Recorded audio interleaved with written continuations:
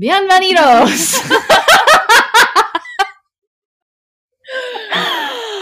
Okay, welcome. Bienvenidos a Mexico.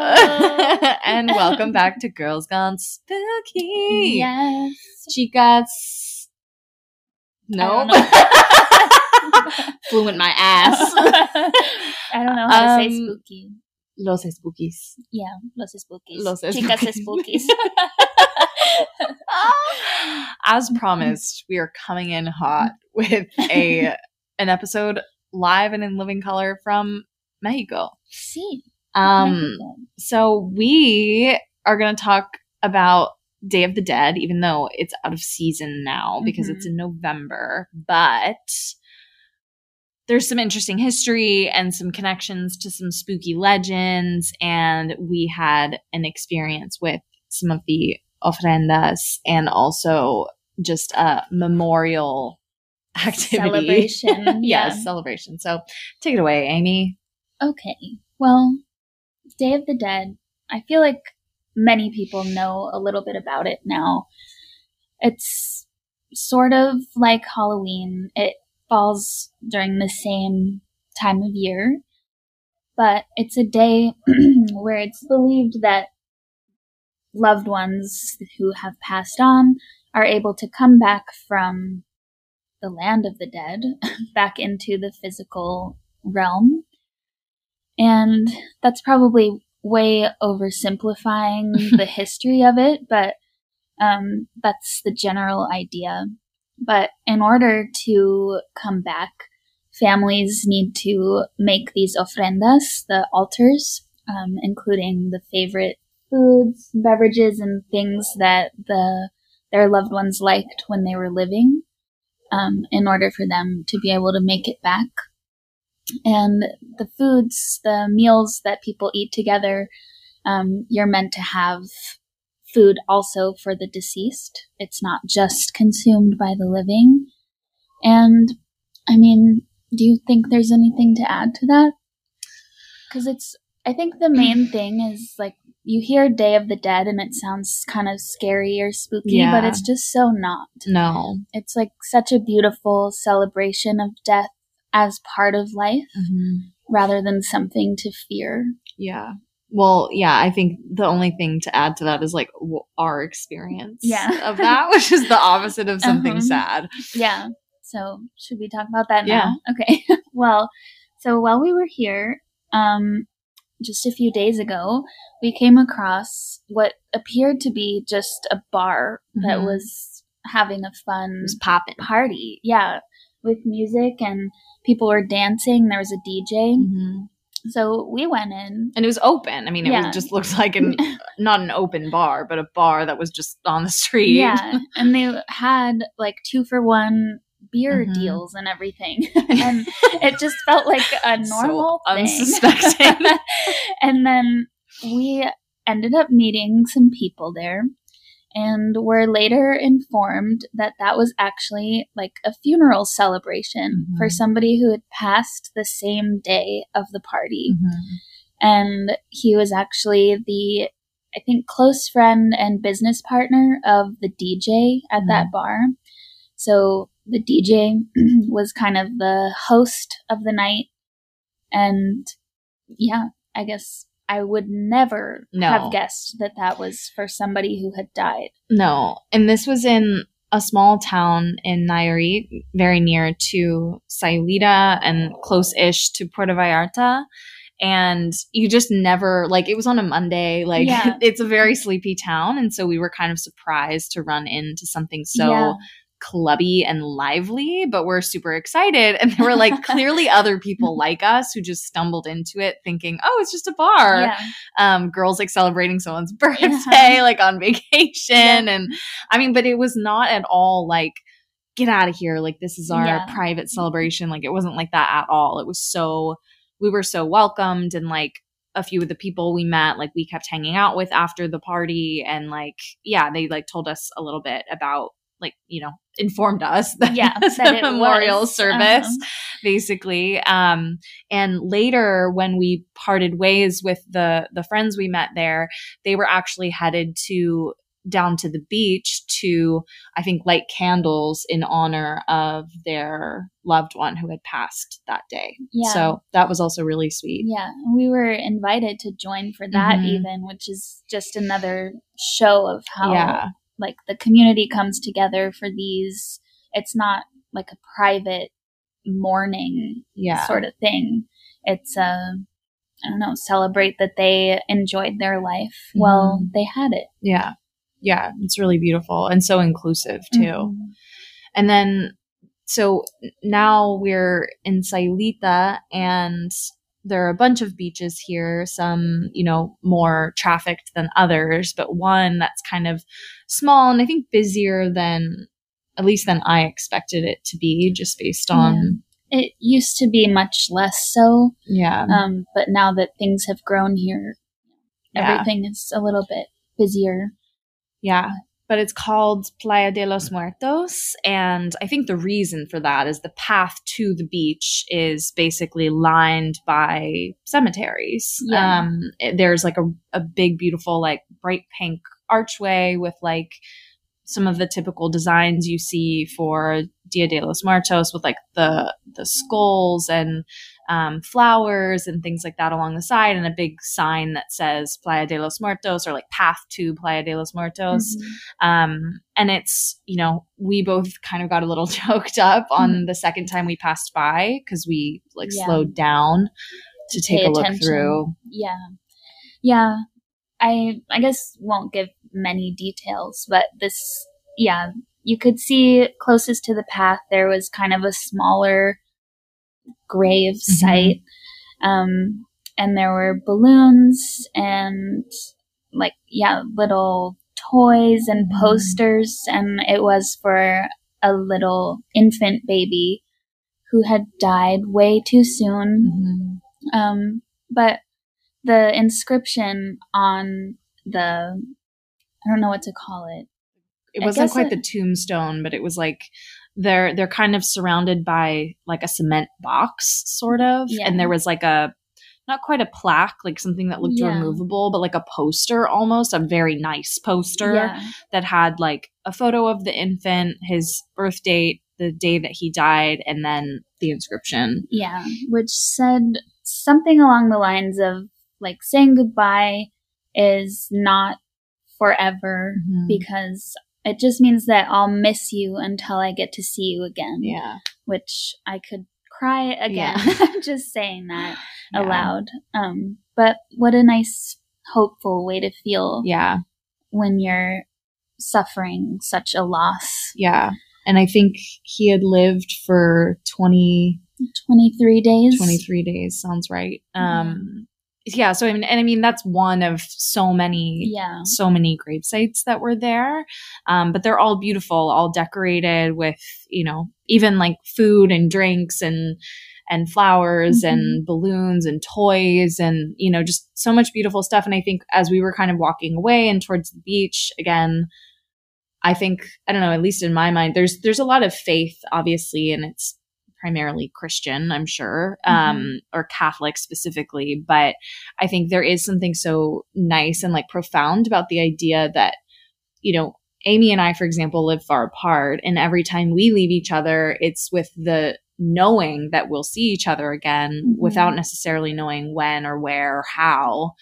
Yeah. And it's, you know, it's like just because you can't see something doesn't mean it's not there. And I think not only is it like such a beautiful way to honor the deceased, but also it's a really good reminder to like cherish what you do have while it's here living in our realm.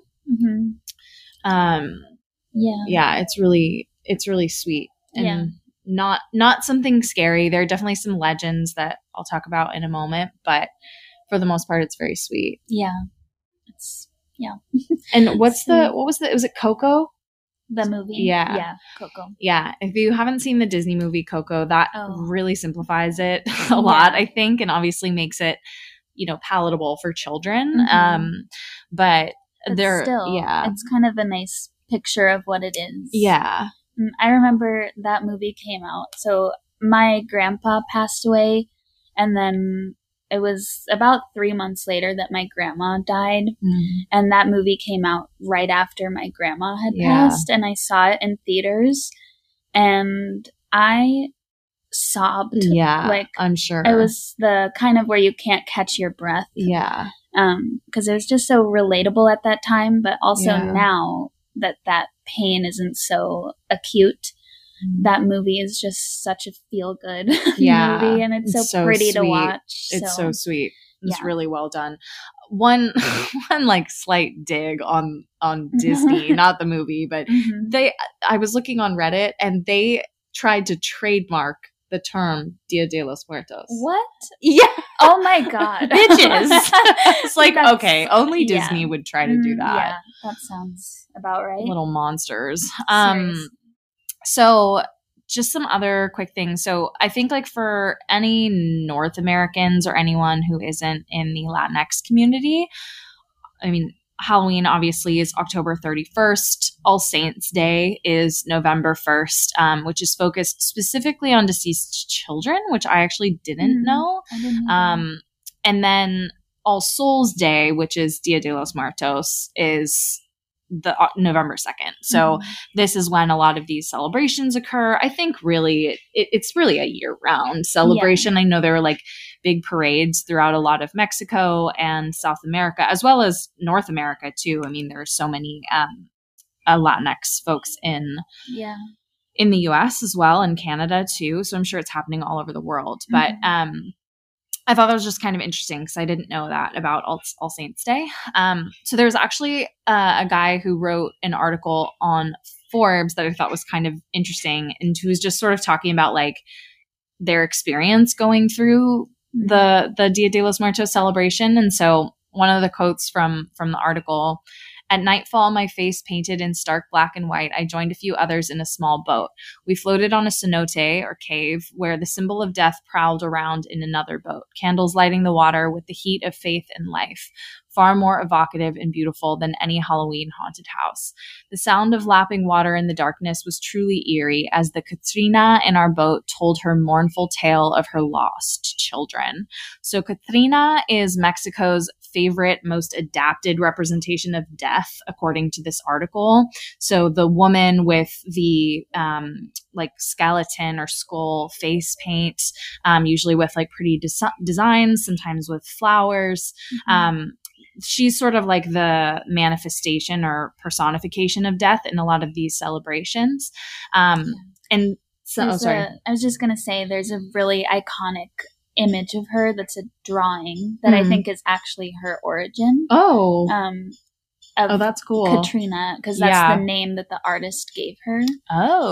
Interesting. We'll have to post that on our Instagram. As soon as you see it, you'll recognize it, because she has like, she's wearing flowers and the big hat, and it's very simple lines, like black and white, but that's so cool. Totally tell. Yeah, we'll post that on our Instagram along with a photo of the Playa de los Muertos cemetery, because we got some pretty photos of that. Yeah.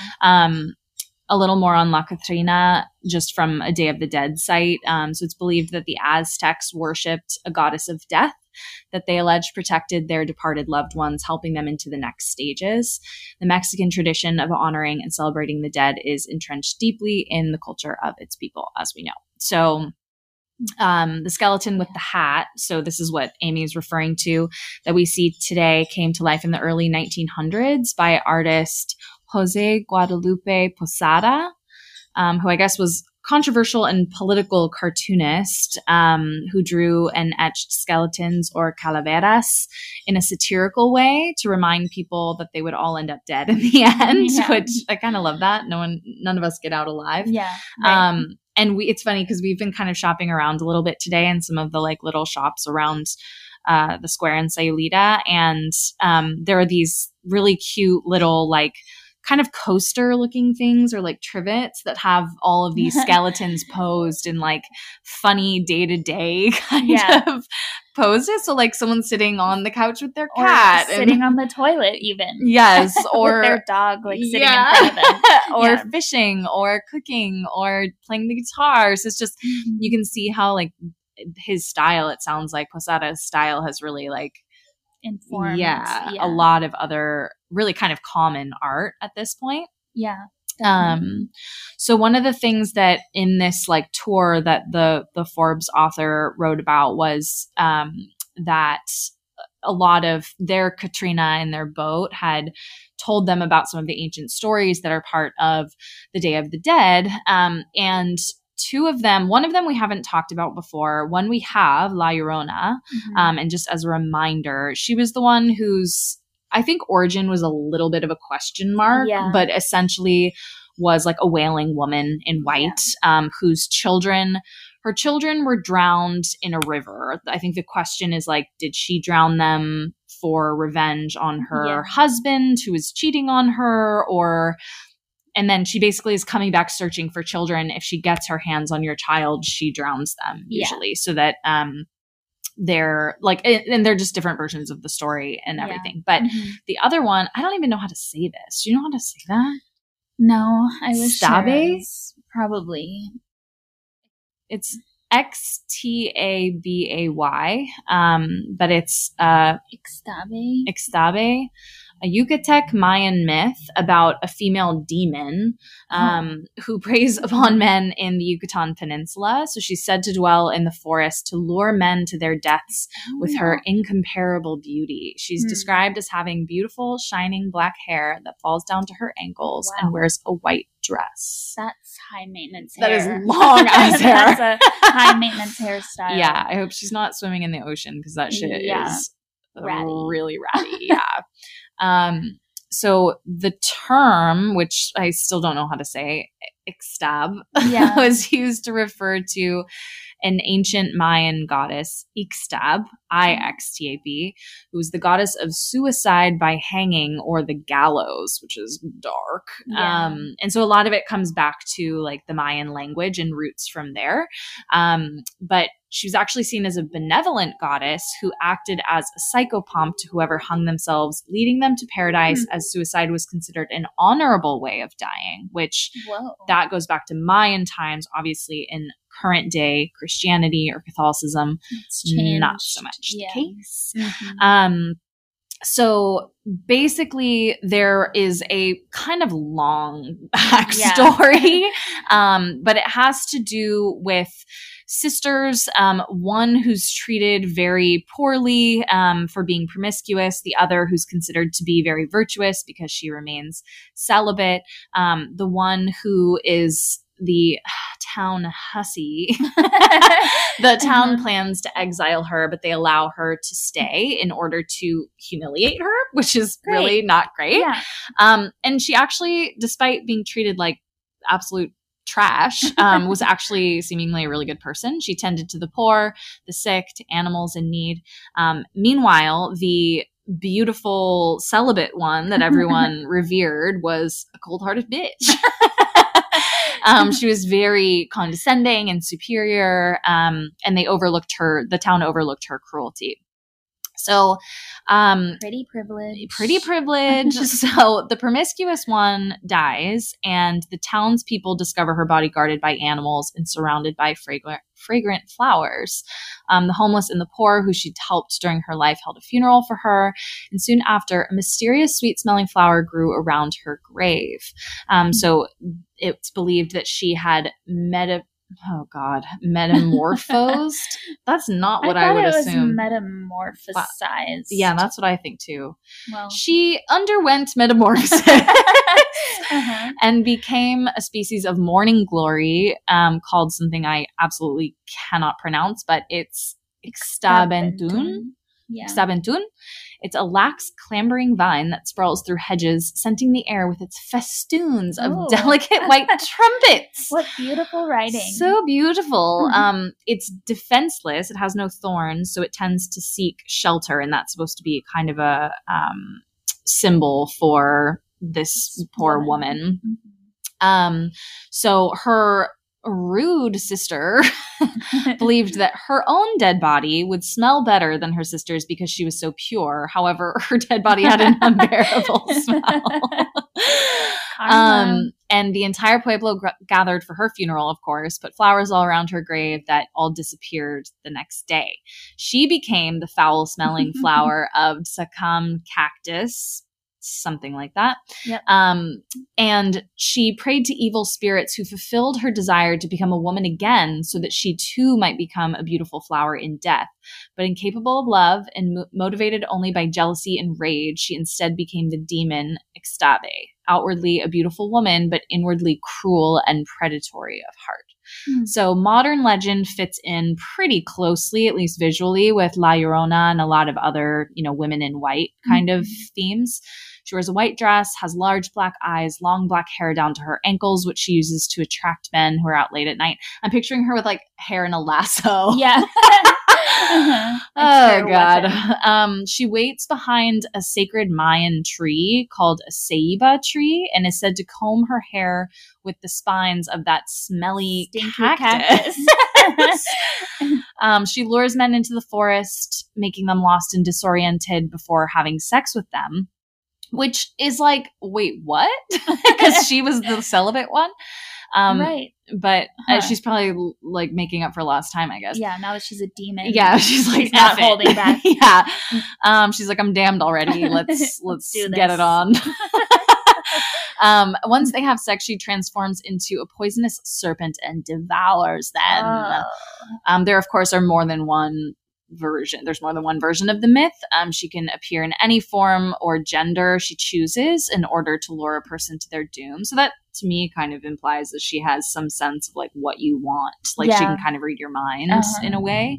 She'll lie in wait to seduce her victim before throwing them over a cliff and finally ripping out their heart.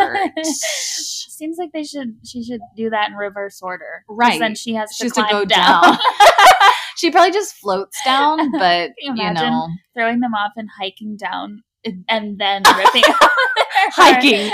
She like puts on hiking shoes. She creates hiking shoes out of her long ass hair, wraps them around her feet, and then fucking scrabbles down to rip out some hearts.